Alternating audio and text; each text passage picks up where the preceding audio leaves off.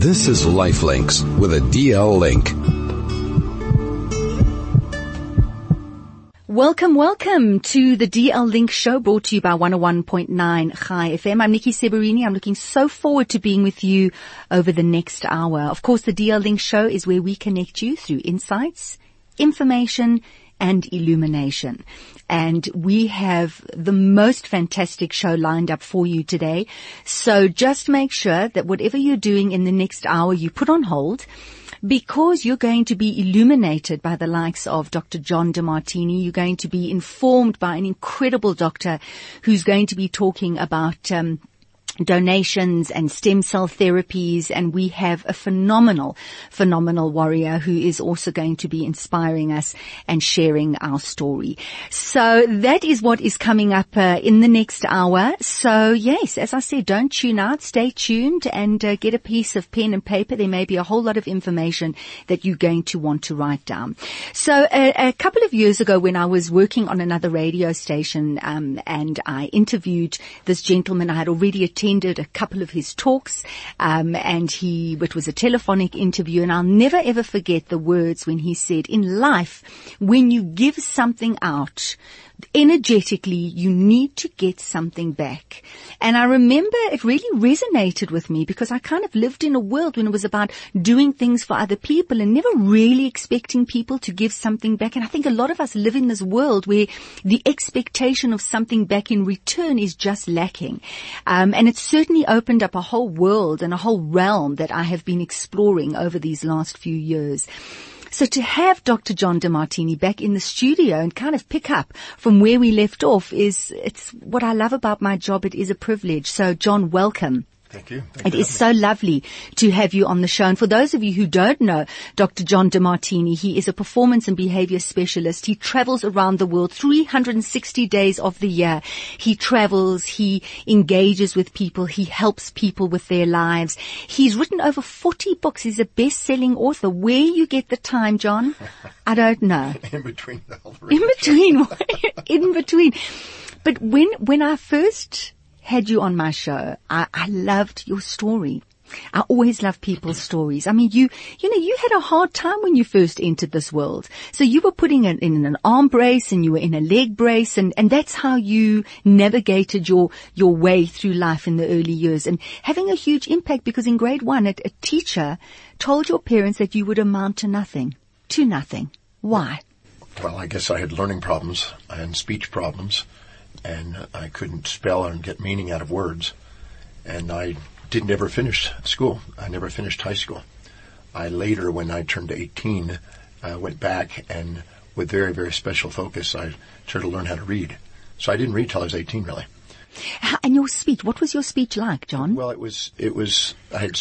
would twist words around, twist letters around, couldn't get meanings out of word. I had classic dyslexic type symptoms. Mm-hmm. Because as you said, I mean, no one understood, no one knew. This teacher didn't know. She branded you. She just she didn't understand. She did what was knowledgeable at the time. In those days, you had to wear a dunce cap. So I turned that into a wizard's cap later, but, you had to wear a dunce cap. Yeah. I mean, it's unheard of. Can you imagine in the world today? It's unheard of. Well, that's just what it was. And I always say that it's never what happens to you, it's what you decide to do with it. Okay. And So I was blessed to be able to take that very thing that I was told, I would never read, I'd never write, never communicate, never amount to anything, and use that now as the catalyst to do what I do today. So I'm very grateful now. But I it didn't. I could meet the lady now. Well, exactly, and say, look at me now. I'm sure she thinks about it all the time. But what I find interesting is that gap, that space in between, from being the child who's told you're going to amount to nothing, wearing the dunce cap, to then going on at the age of 18 and educating yourself and turning it into changing so many people's lives. But during that stage, I mean, I know that at the age of 14, you left home. I know that you were surfing a lot, and I know that you had a near-death experience, and then you met a man, and that was a catalyst for you. Maybe you can just fill in the gap very quickly for us. I was surfing on the north shore of Oahu, and I was riding big waves, and I nearly died from strychnine and cyanide poisoning. And that was primarily from consuming particular plants that I was living off of on the beaches. And if it wasn't for that one man, one night, with a message, I don't think I'd be here. But I'm very, very grateful for meeting a gentleman named Paul Bragg, who inspired me one night to do what I'm doing to do. He's the one that inspired me to believe that I may be able to overcome my learning problems and learn how to read.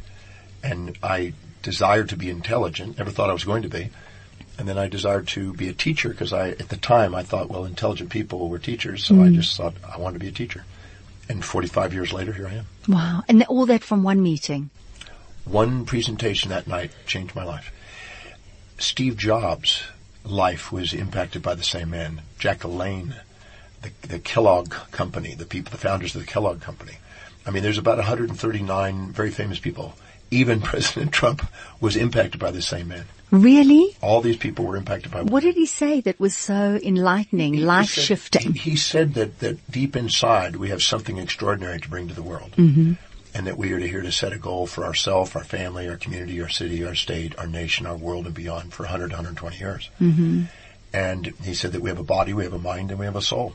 And the body must be directed by the mind, and the mind must be guided by the soul in order to maximize human awareness and potential. And if you want to do something extraordinary, you have to go inward and not let the world on the outside interfere with the calling on the inside. And so I just followed his instructions and never gave up on my dream. And if you stay with something long enough, everybody else kind of dies out and you end up somewhere. Mm-hmm, mm-hmm. Just got to stay with it. Right. And when did you start to think that you could pass it on? I mean, you talk about studying and then becoming a teacher, but when did it occur to you that actually you could go out and you could speak to all sorts of people from all walks of life, travel the world and change their lives? Well, help them change their lives. When I was 18, I met Paul Bragg a week before my 18th birthday. But just months later, I took a GED and I started to try to go to school and try to learn how to read. And I failed at first. And if it wasn't for my mother helping me memorize 30 words a day, I probably wouldn't have made it. But I had to memorize 30 words a day and memorize a dictionary. That was the way I kind of overcame my learning. And slowly pronounce things properly. But about probably 4 months into the schooling there, a young man came up to me. Well, first an African woman asked me to teach her yoga because I was doing yoga at the time. Yoga? I was doing yoga. So she said, can you teach me yoga? And I thought, okay, what little I know. And that was my first student. Then I had a Persian gentleman ask me to teach him meditation because I was meditating. So the realization is, I will teach you what I know. Whatever I know. Whatever I know, I will teach you. Then I was in Wharton College, and I was in the library studying for a math class. And 16 students came out and asked if they could join me and study with me. And then I found out that I was learning as effectively as they were, and I started tutoring them. And that was the beginning of my tutoring. So I was 18 years old when I started my teaching career. And I started tutoring and charging for tutoring. And by the time I went to the University of Houston, I used to have 100 to 150 students a day under the trees gathered and have discussions on philosophy and all kinds of things. And then when I went on to professional school, I ended up having classes 7 days a week. And I just never stopped and just kept growing. Now it's all over. And I love the message, though, that we are all teachers. Well, I believe that we all have something to share. You know, it's interesting. I met this gentleman who had a PhD who had studied a tiny portion, an infinitesimal portion of another man's life, William James, father of modern psychology. And he got a PhD in a tiny portion of one man's life. And many people aren't honoring the many PhDs they have in their own life. And I always say that nothing's missing in us. It's just in a form that we're not honoring. And there's a magnificence hidden inside our own existence.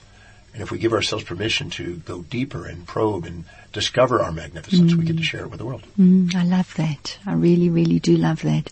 You spoke a little bit earlier about taking a struggle and turning it into something else. And really, we talk a lot about that on the show. We're going to be chatting with our warrior just now.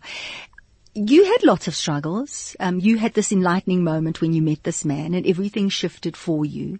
It's difficult for people to hear that when they have a struggle and when it could be a life-threatening, life-changing, life-altering, how do you turn a struggle into something that's something to be celebrated or these can get positive out of it? Well, just like a magnet, if you see one side and don't see the other, whenever we judge something, we divide our mind into conscious and unconscious portions. Right.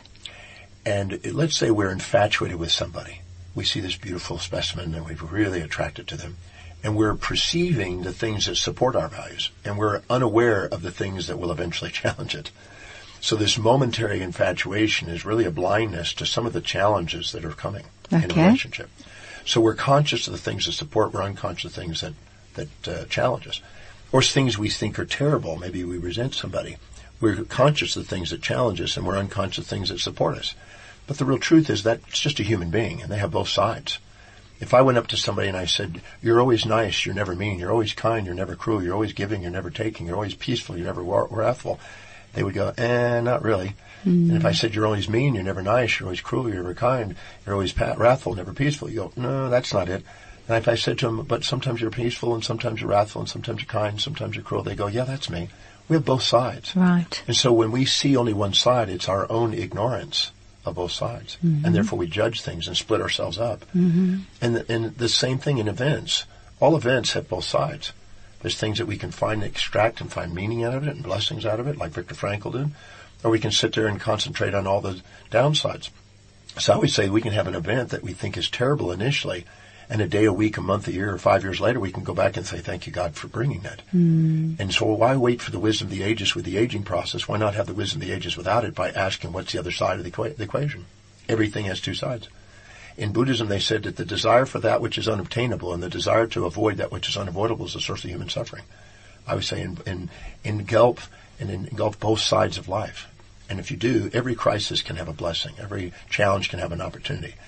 And if I had a boy that came to me one time and he says, my mother, my father died before I was born, and my mother gave me up when I was a child, and I'm kind of an orphan, and I'm living as a foster. And I said, that's interesting. Do you mind if we go online for a second? And I found a list of 700 celebrities in every field that started out exactly that same way. Sir Isaac Newton and Tycho Brahe.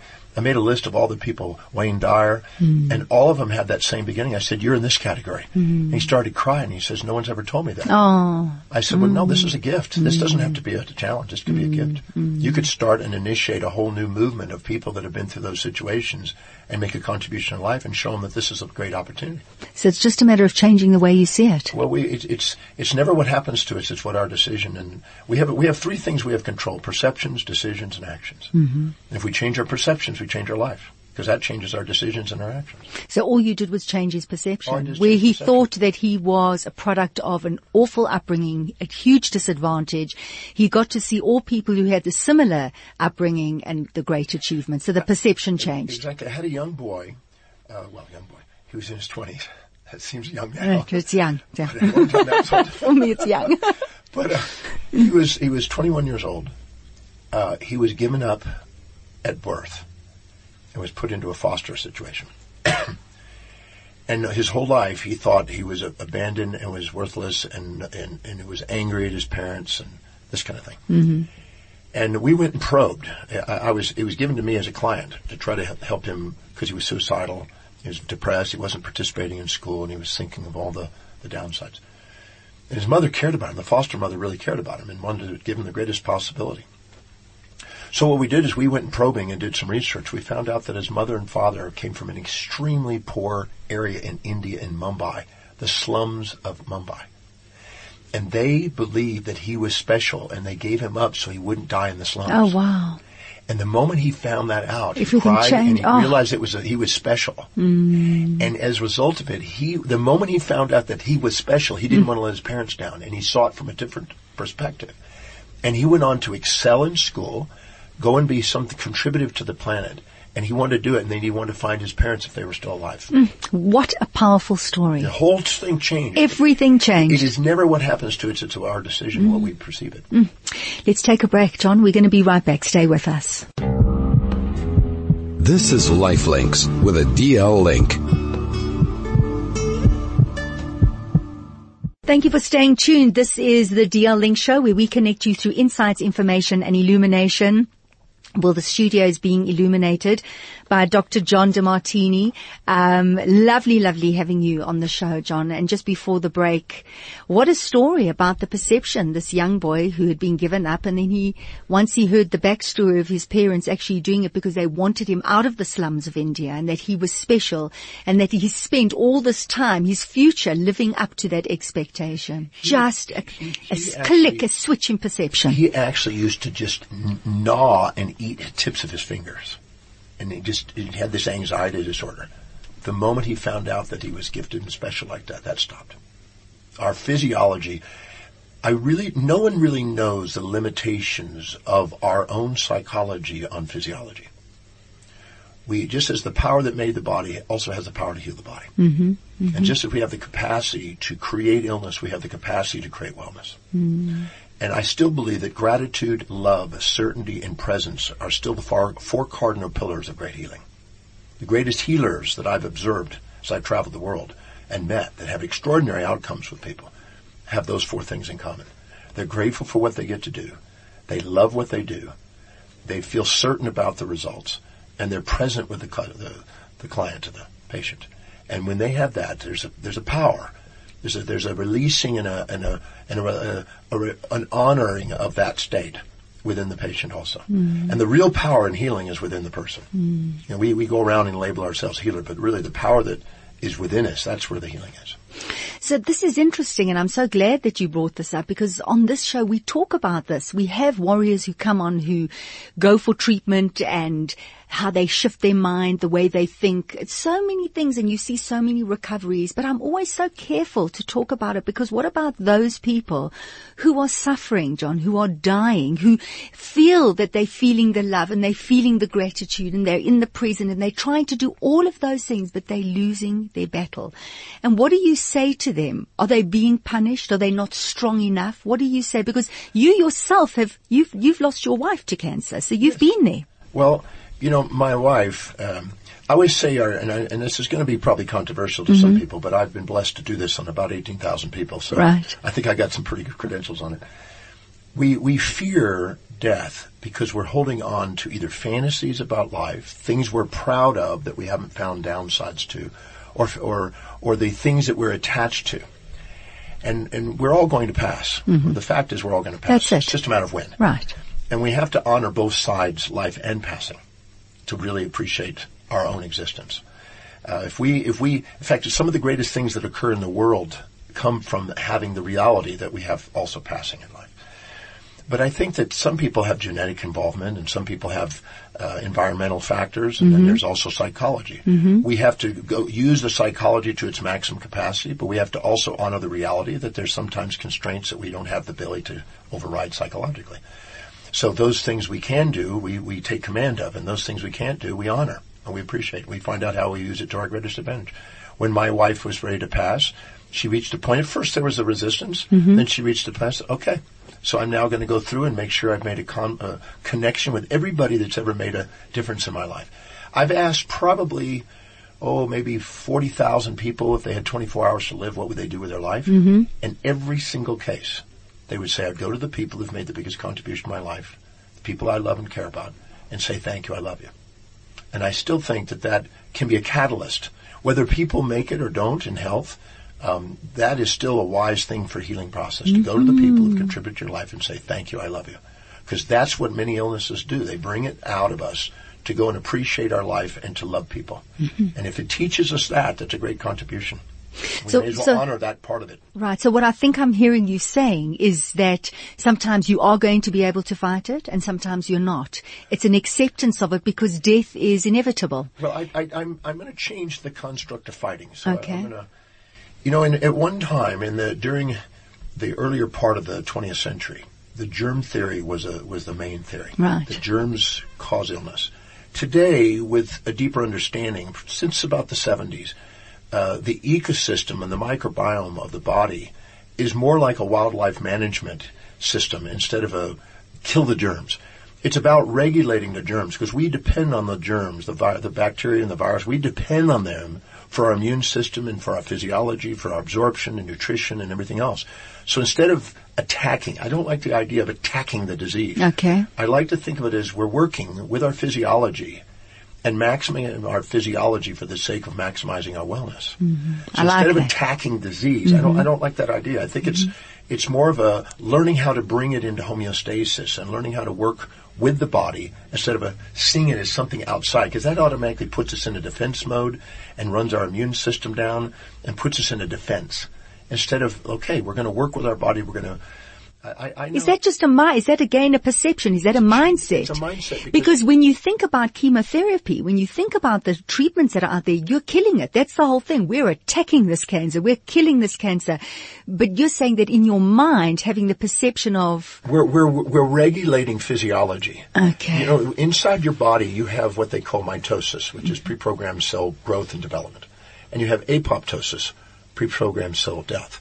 Building and destroying and remodeling and neuroplasticity in the brain and osteoplasticity in bone. The body is constantly remodeling itself and building and destroying and birthing and dying. Mm-hmm. So if we have to have that, it's 50-50 going on, and it's remodeling, and it's what metabolism's about. Mm-hmm. So to consider that cells dying is bad and cells birthing is good and is really misunderstanding that it's remodeling itself. Okay. And so I like to think of holding the image of the wholeness and honoring the two sides of birthing and dying and building and destroying and the normal ecosystem. It's like in a wild we have predators and prey. And if we say that predators are bad, then we're missing out on the predator is also a prey. They're neither good nor evil in it. Right. It's just understanding how it works. I think that's a wise thing to do, and understand and appreciate your body as it's working. I don't like to think of chemotherapy as attacking cancer cells. Mm-hmm. I think what it's doing is bringing homeostasis into physiology. Okay. Because apoptosis has been deficient, and mitosis has been going too much. So it's bringing it back into balance. Instead of attacking, I see it as bringing in homeostasis for maximizing wellness. I love that. I keep saying I love that every time you say something. I find myself saying it because it's, as you say, it's the perception. It's one little idea and all of a sudden something shifts. It feels like a peaceful, a peaceful healing as opposed to, as you say, this attacking, because it is all happening in your own body. Yeah, I had a lady who had uterine cancer. And they removed the ovaries, and they took out the uterus, and it had migrated and metastasized to different parts of the body. And she went in there, and she looked at there, and she went through her life, and she realized that she had shut down her sexuality with her husband for many years, and that reestablished at that time. She was bitter and angry because the work she was doing, they weren't appreciating her. What that did is it went through and inventoried all the things of her life and helped her clear up all the things that were incomplete. When they did the chemotherapy, and they had to do a little bit of radiation therapy on a few loci, and when it metastasized to the small intestine and liver, they had a successful treatment, a very successful treatment. And the nurses there, they have a bet when the person come in. I know this is going to sound outrageous, but they sometimes have a bet by the attitude when they go in there, which one's going to make it or not. And as the nurses, they actually start to identify. They can see who's going to make it because they can tell from the attitude. Yeah. That's if they see it as they're attacking it and fighting in it, and it's this and it's a battle and they're wanting to give up and things like that. They don't do as well as if they're going in there and says, okay, this is my next challenge. I've been through many challenges in life. What's my mission? How is this serving my mission? How am I going to use this on my way instead of in my way? And what am I going to do with this? And what am I going to do beyond this? And they hold a vision beyond that. If you have a vision beyond it, you'll get beyond this challenge. That's a very important component. And so they used to see the ones that did it and would try to help them see beyond it. And the ones that did, they came through it. And the doctors would be mechanical in their approach, but the ones that understood the psychology. And that's, I think, a big component of the healing arts. Let's take a break. Thanks, John. This is Lifelinks with a DL link.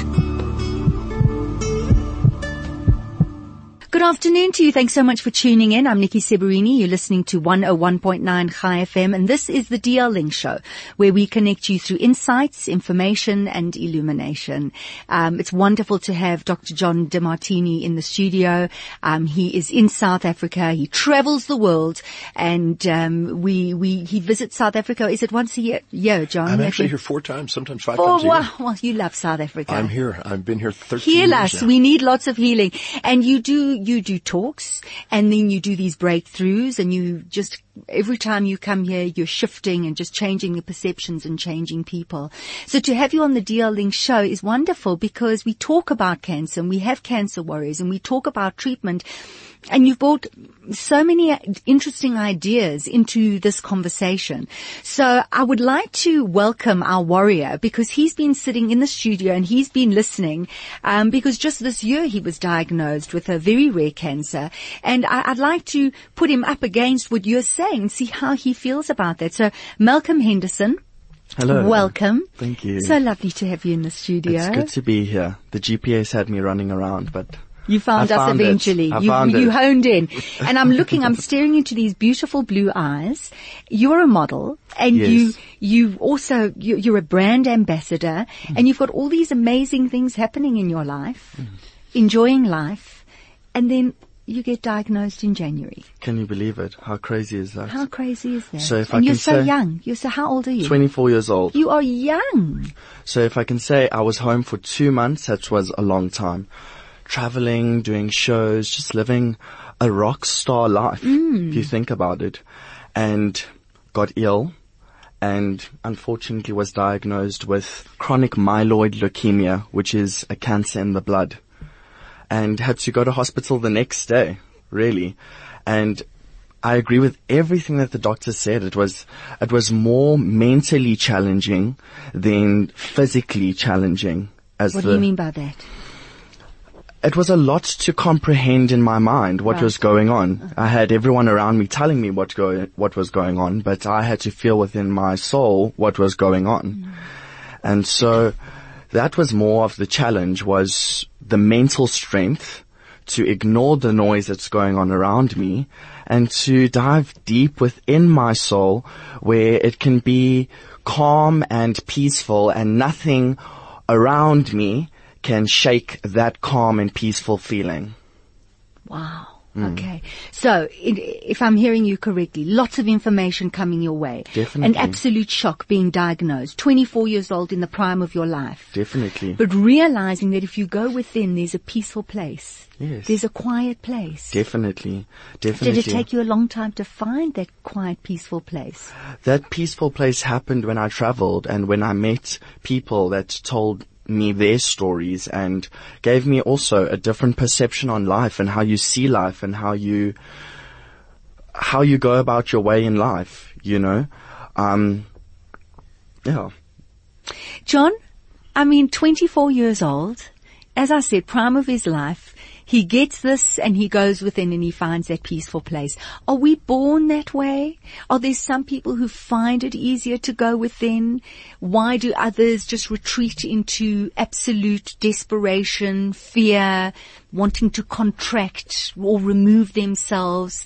And here we've got Malcolm. I know you've just met one another. So the question that I'm asking is, how do we develop that in ourselves? How do we access a different kind of response?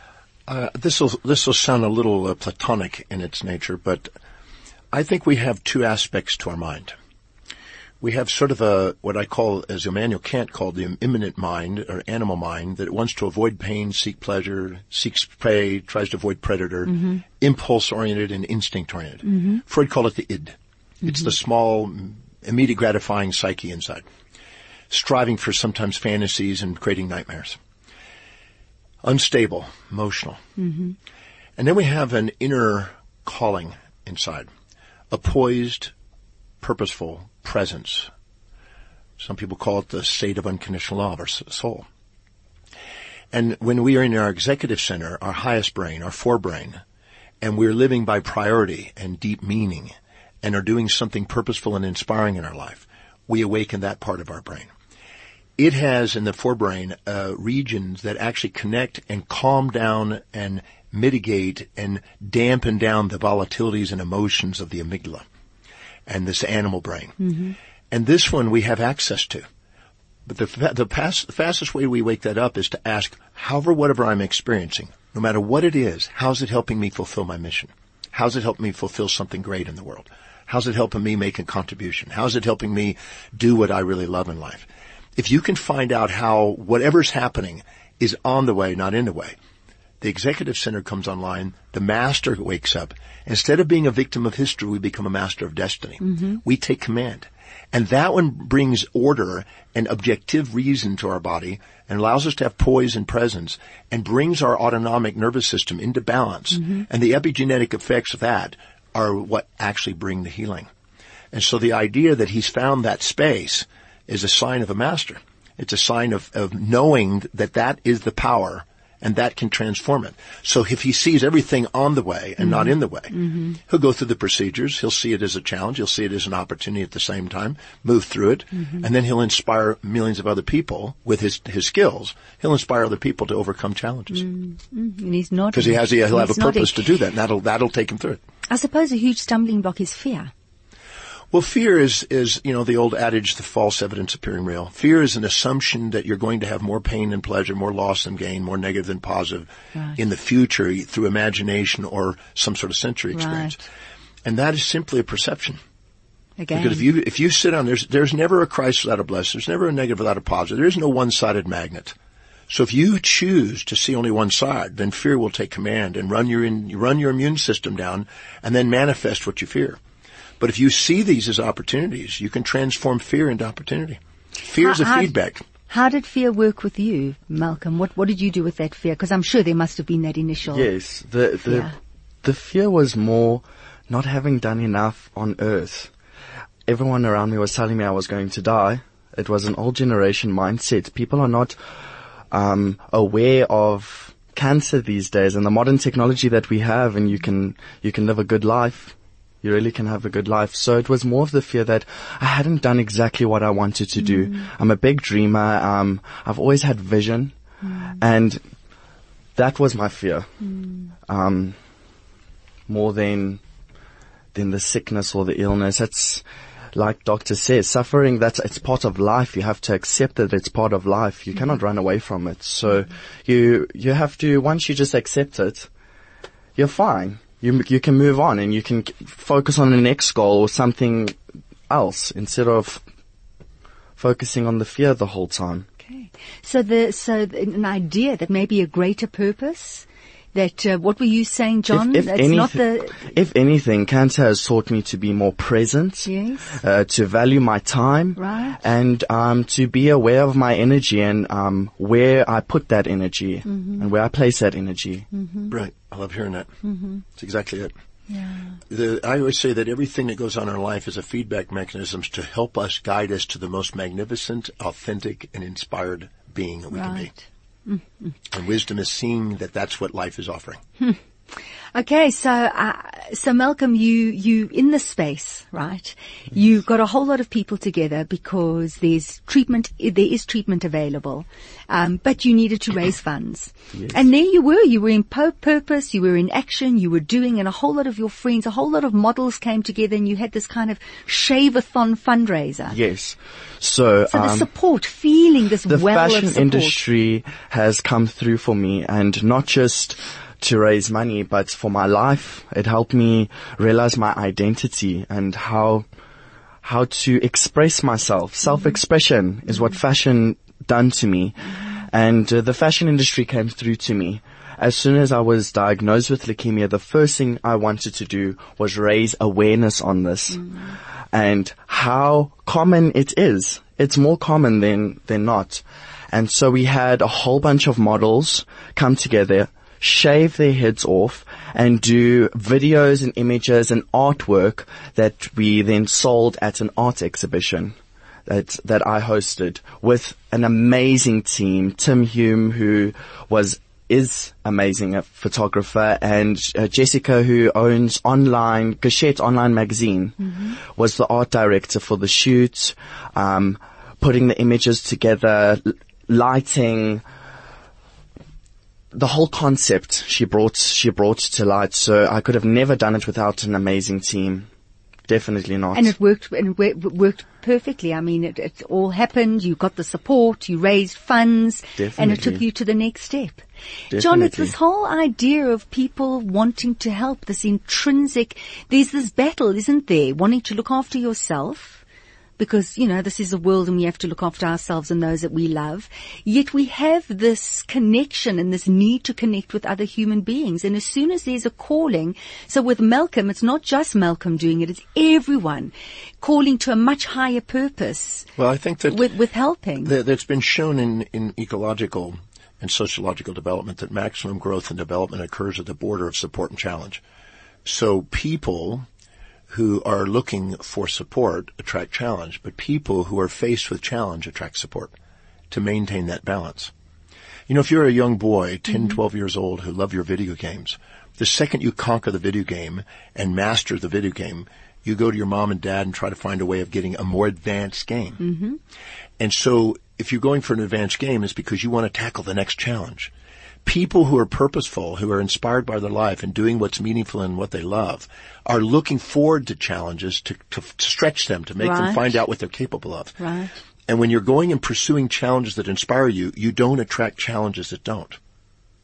Okay. Because you're pursuing them. Okay. So you're always pushing yourself to that you're embracing challenge, and that's what leaders do. And the people who are unwilling to do that are wanting to escape challenge, keep attracting challenges. The difference between eustress, which is wellness promoting, is the pursuit of challenges that inspire you.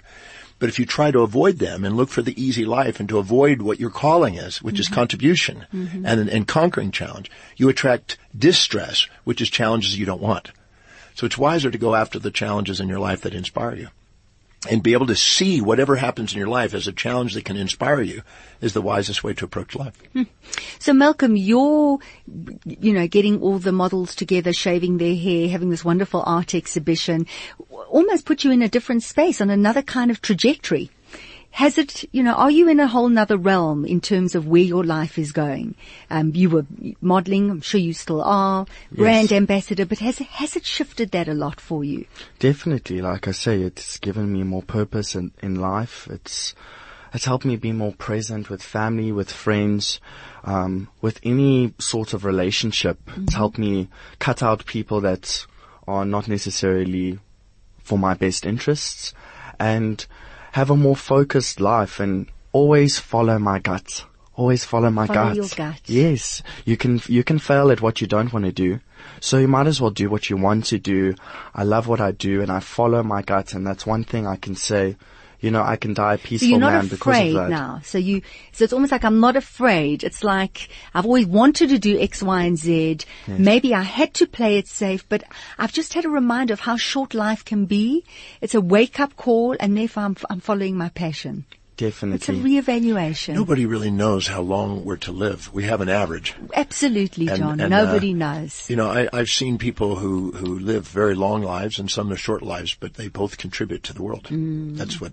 But if you have a cause, the way the brain is set up, you have what is called the telencephalon, which means the end in the brain. You also have what Aristotle called the telos, which is the end in mind, the chief aim, the primary objective, the primary purpose in life. And you also have telomeres, the end and caps of the genes.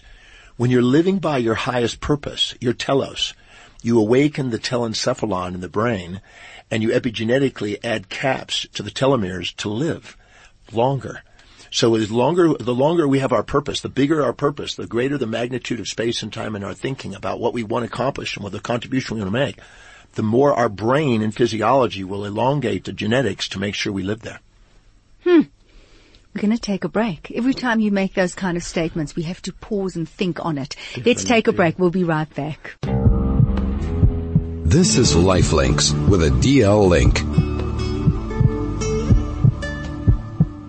Welcome back to 101.9 Chai FM. Nikki Seberini with you. Hope you are enjoying the show and finding it as exciting and illuminating as I am. This is the DL Link Show, where we connect you through insights, information, and illumination. Dr. John DeMartini is in the studio with us. We have our warrior, Malcolm Henderson, who's been sharing his story with us.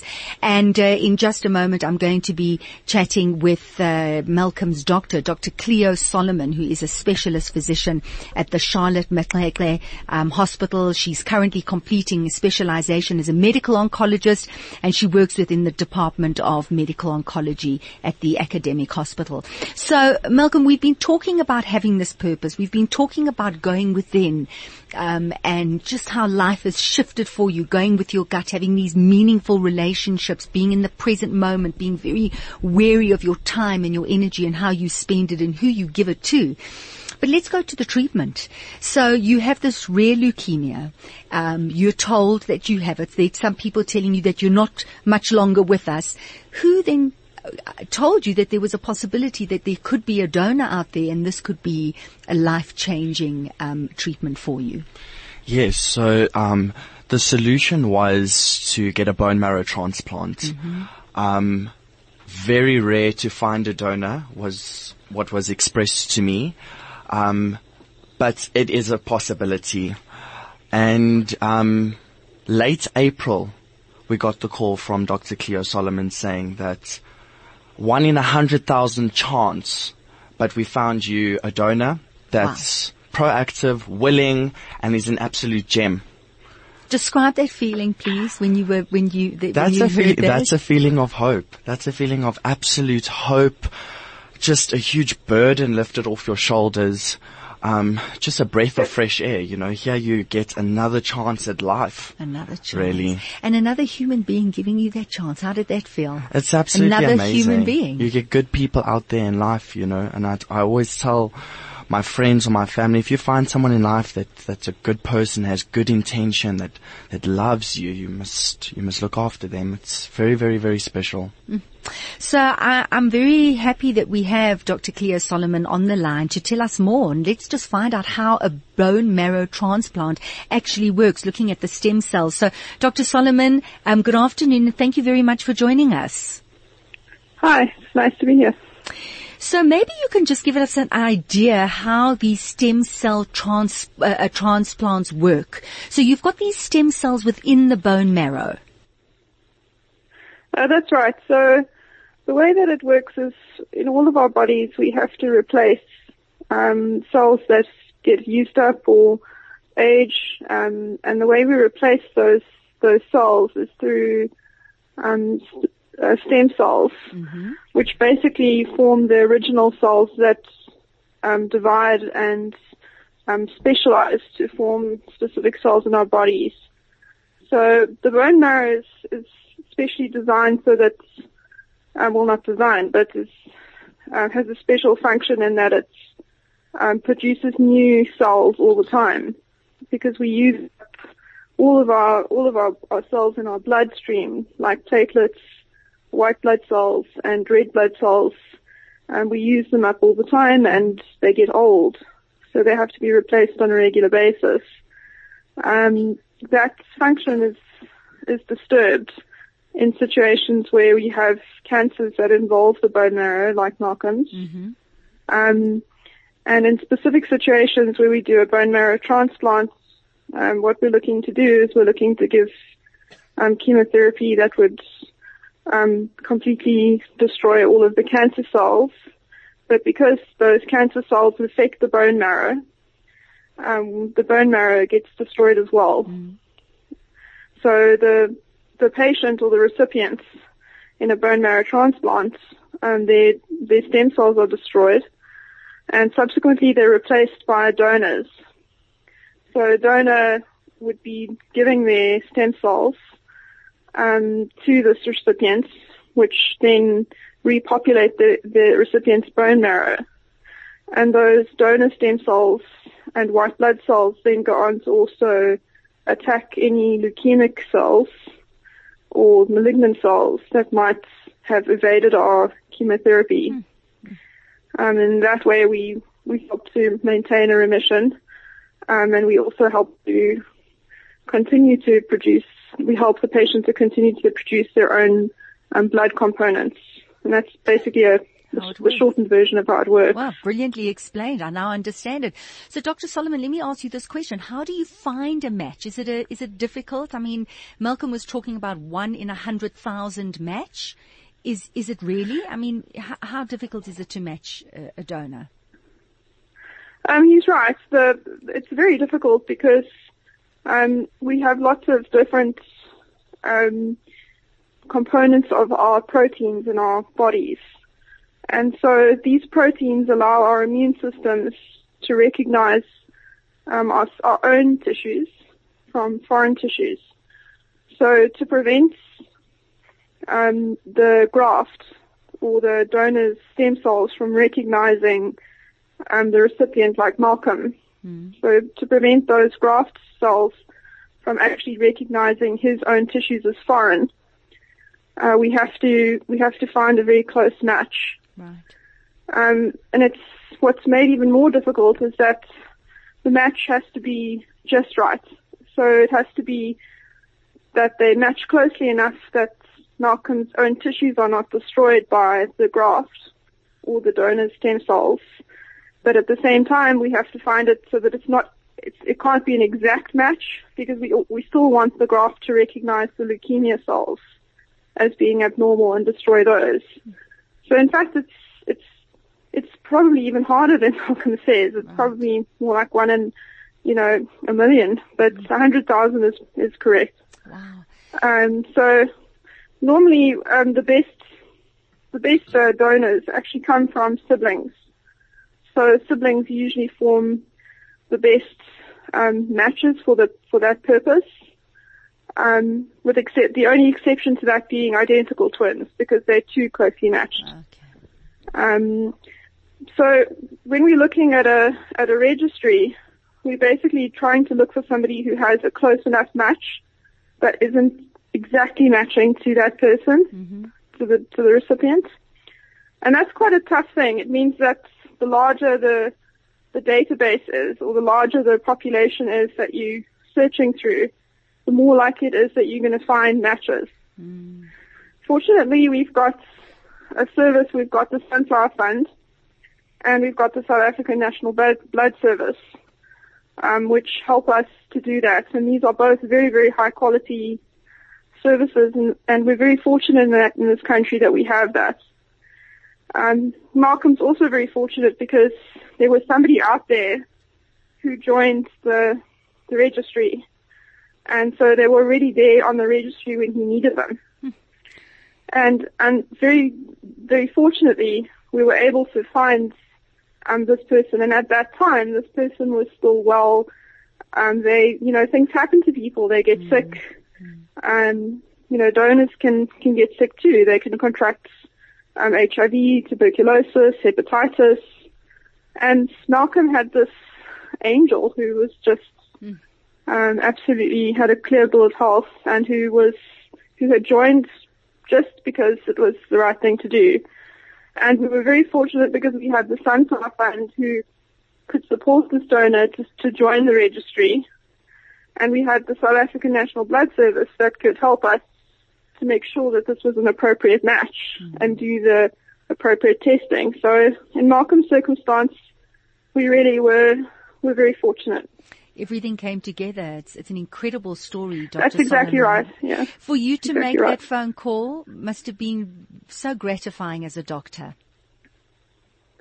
Well, I think you get used to making the opposite discussion, or to having the opposite discussion where there is no donor. It's very, very common, particularly in ethnic, if you have a patient who comes from an ethnic minority group, it's much less likely that there'll be a donor out there because there's much fewer people, in the registry who fall within the same ethnic group.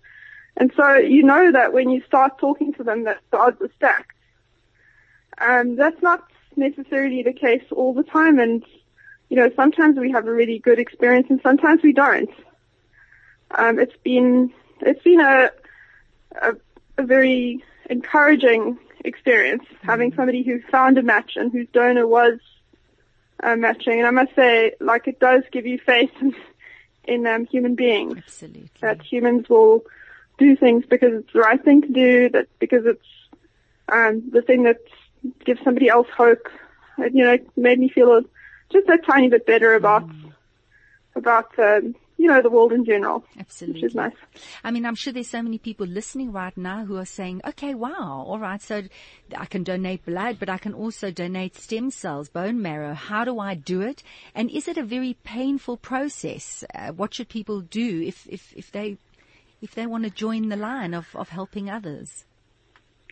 Well, I think one of the things to remember is that joining the registry is really not very difficult. It's really easy. Even if you don't have money to donate to the Sunflower Fund or to the South African Bone Marrow Registry, you can still join. When you join a registry, they ask, so the South African Bone Marrow Registry has to perform specific testing on your blood when you join the registry.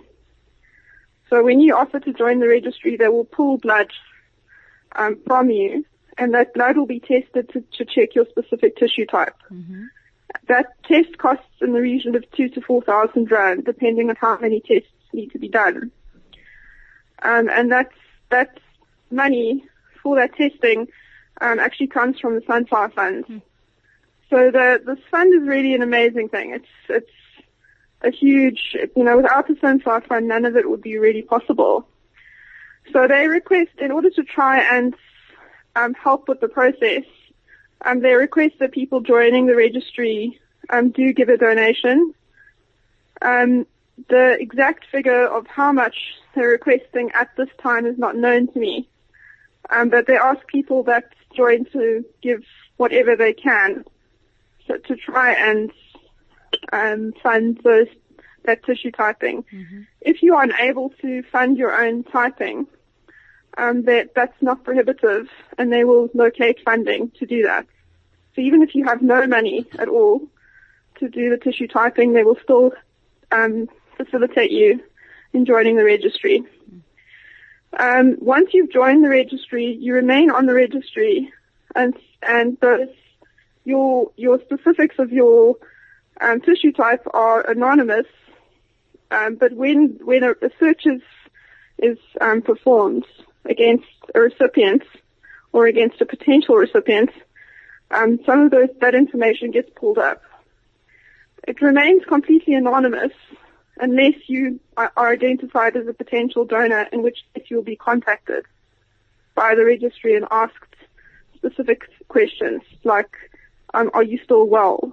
Would you still be willing to donate? So even at that point, you are entitled to still say no to to donating your stem cells.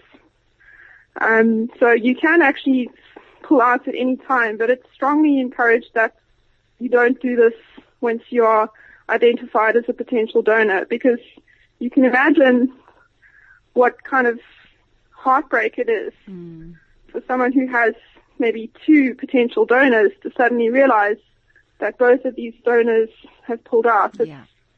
It's absolutely the worst news in the world. So that's very, very important. You must only join if you really are willing to go through this, and try not to pull out at the last minute. Right. You are entitled to, but try not to. The actual harvesting or collection of the stem cells is a fairly straightforward process. What we do is we give a special medication called fulgrastim or Neupogen to patients who are going to be whose stem cells are going to be collected. Mm-hmm. This medication is a small injection. It's injected under the skin, and the patients usually do it from home. So you do it from home for a few days, and then when you come into the hospital, what we do is we put in a special type of drip or a central line called a Quinton line, and that line lies in one of your large blood vessels, and then your blood is put through a machine very, very slowly. You very slowly put it through a machine, and the machine collects all of the stem cells that are lying in the periphery, that are sitting in the bloods. That's going through the machine, and then it pushes all of the other blood components back. So there is some discomfort in the placement of the line, the Quinton line, and the Neupogen does cause, the injections that we give does cause some pain in the bones, but it's on the whole it's a very safe procedure. How long does it last? It's associated Doctor? with very little pain. How long does it? Say again? How long does it take? We often have to do it over a few days. It's quite slow. We do it over 4 to 6 hours, and we will repeat it.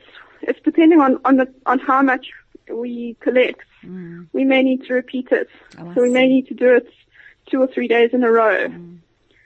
And if there still isn't sufficient after the first session, you may need to have a subsequent session for collection. This is very, very unusual. So the majority of people who have no other disease, who've never been ill before, we collect very, very easily, and it's usually done within a session or two.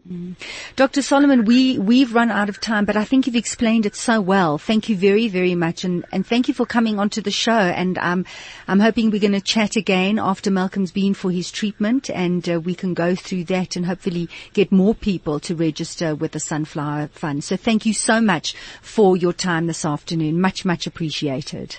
Thanks, and thanks again to the support from the Sunflower Fund, South African National Bone Marrow Registry, and from the University of Witwatersrand. Thank you very which has supported Malcolm through his treatment. Thank you, Dr. Solomon. Thank you so much. Thank you so much. And unfortunately, we've run out of time, John, Malcolm. We've run out of time. Malcolm, you have to join us again. Yes. You're going for your treatment in September. Yes, I am. We will be thinking of you. We want the story. Yes. You are an inspiration. Thank you for inspiring us. Really. And John, thank you for coming on and also generous with your time. And I love the interplay between the two of you. We've all walked off richer for it. Thank you. Appreciate everything. It's great education today. Thank you. And thank you so much for tuning in. It has been a joy. Until next week, you take care. Goodbye.